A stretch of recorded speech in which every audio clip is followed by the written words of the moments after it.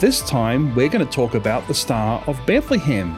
We've all heard of it. It's one of the most recognizable symbols of Christmas. But what really was it, and what was really happening at the time?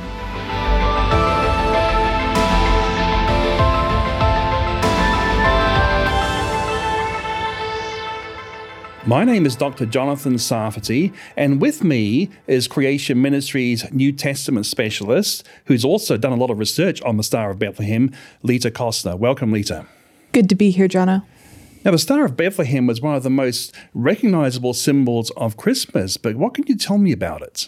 It's interesting because a lot of the things we think about the Star of Bethlehem are built up around tradition and things we've heard in different Christmas stories, but it can actually be really useful to talk about some of the things that people have hypothesized that are not really consistent with the biblical data. Like, I've heard that it might have been a planetary conjunction where two or more planets get quite close together in the sky. Yeah, but those aren't really uncommon events, are they?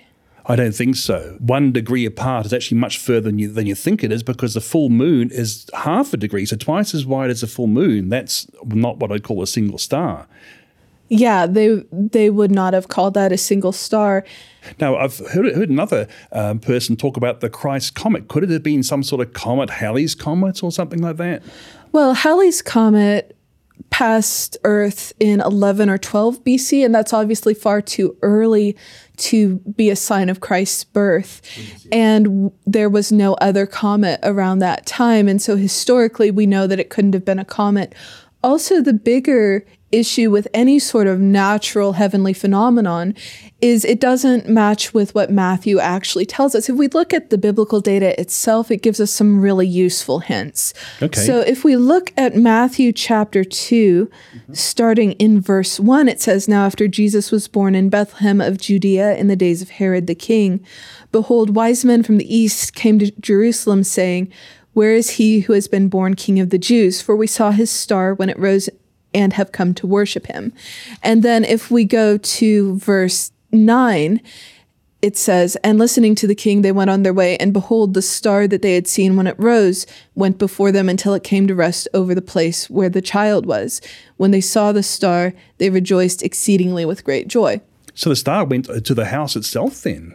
Yes, and there's no heavenly phenomenon that would be specific enough to lead you to a particular house.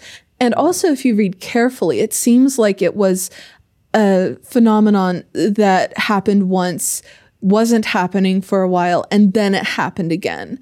So if you look at the biblical data, it was obviously something that was specific enough to lead them to a particular house, which is not something that any naturalistic phenomenon could do. And so it's clearly pointing towards some sort of supernatural light. Like what, do you think? Well, there are several instances in the Old Testament where God provides some sort of supernatural light as a sign or to guide his people. For instance, the Israelites, when they were in the wilderness, God led them with a pillar of smoke by day and fire by night. That was obviously a supernatural phenomenon. So you think something like this is going on with the wise men as well then? I've also heard that it might have been the Shekinah glory, the visible manifestation of God himself, was guiding people to the birth of God incarnate. Yeah, so that's another possibility. Another possibility would be that it was some sort of angel, because angels are called stars elsewhere in the Bible. In the Old Testament, In the Old Testament, it talks about all the morning stars singing for joy, and that's talking about angels. And in the book of Revelation, it talks about the dragon sweeping 1/3 of the stars from the sky, and a common interpretation is that one possibility would be that it was an angel. Okay, so a few different things here. So now, do we need to get into why the wise men would have actually noted the star and followed it? Who were these guys? Well, it's interesting. If you look back to the book of Daniel, we know that Daniel was a Jewish man who was part of the exile to Babylon, and he successfully saved all of Nebuchadnezzar's wise men from being exterminated because he was able to interpret Nebuchadnezzar's dream. He could also tell Nebuchadnezzar what the dream was, which, of course, these fakes could not do, right? So yes, and so obviously it was a very dramatic proof of the superiority of Daniel's God over the gods of Nebuchadnezzar and Babylon. And it says that he was actually made chief over all the wise men in Babylon, and Daniel had quite a long tenure in that position. And it's very likely that these wise men, or magi, would have kept records of his prophecies in Babylon. And it's very interesting that one of Daniel's prophecies gives us a rough timeline for when the Messiah would be born. So people were expecting the Messiah to come around that time, do you think? Yes, and if you think about the wise men being primarily astrologers at that time, if they were expecting a divine king to be born, they would look for a sign from the sky. They expected a divine king to be born. Is that why they went to worship him then? Yes, that would be consistent with what Matthew says the Magi's reaction to Jesus was. So the main impetus for the Magi was actually not the stars per se, but the divine prophecies of Daniel, you think? I think that's consistent with the biblical data. Okay, what about, here's who we've worked out what the star was, who the Magi were. Now, when did they come, do you think? Well, it's very interesting because often you see the three wise men included in people's nativity sets, but if they wanted to be a bit more accurate, the wise men would be across the room because they probably wouldn't get there for another 2 years. Well, why do you say that? That's very radical. Well, for a couple of reasons. By the time the wise men get there, Mary and Joseph are in a house. They're not in the manger anymore. Oh, that's funny because I've always seen nativity scenes where wise men are actually over a manger. You're saying that's not correct then? Well, there are a lot of things with our nativity sets that could be more biblically accurate, but that's one of them. Mm-hmm. And Jesus is called a child at this time, and the word used is more consistent with a young child as opposed to an infant.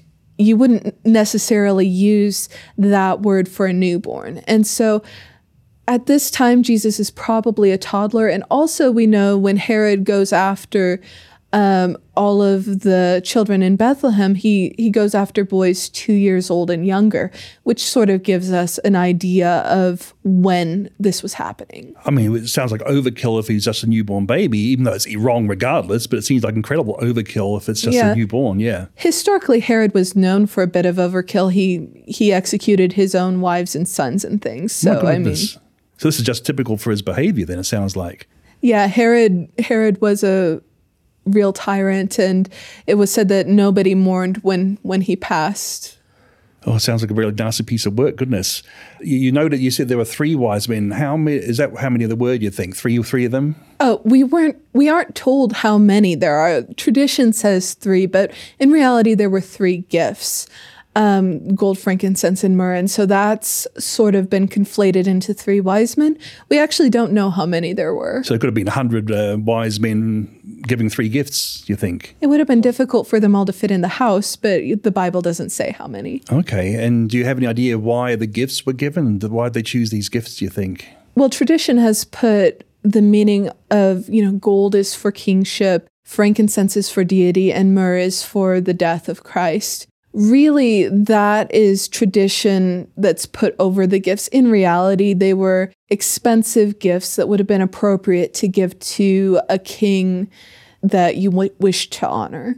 Now, that makes a lot of sense. Actually, probably would have helped them when they had to go to Egypt for living expenses, having these very valuable gifts, you think? Yes, and that's one way of explaining it, because we know from the sacrifice that they gave when Jesus was dedicated at the temple that Mary and Joseph did not have a lot of means, and so it's likely that these very expensive gifts helped fund their flight to Egypt and their life there. Oh, that's very providential, it sounds like then. Yes. Well, thank you very much, Lita, for this very helpful information you've given us.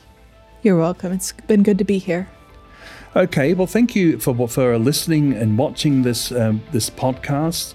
So if you want to see more, you can go to creation.com, our website, and also subscribe and like us on our YouTube channel. If you want to listen to the audio version of the podcast in your favorite app, you can do that as well on your own phone. Thanks very much again for watching or listening.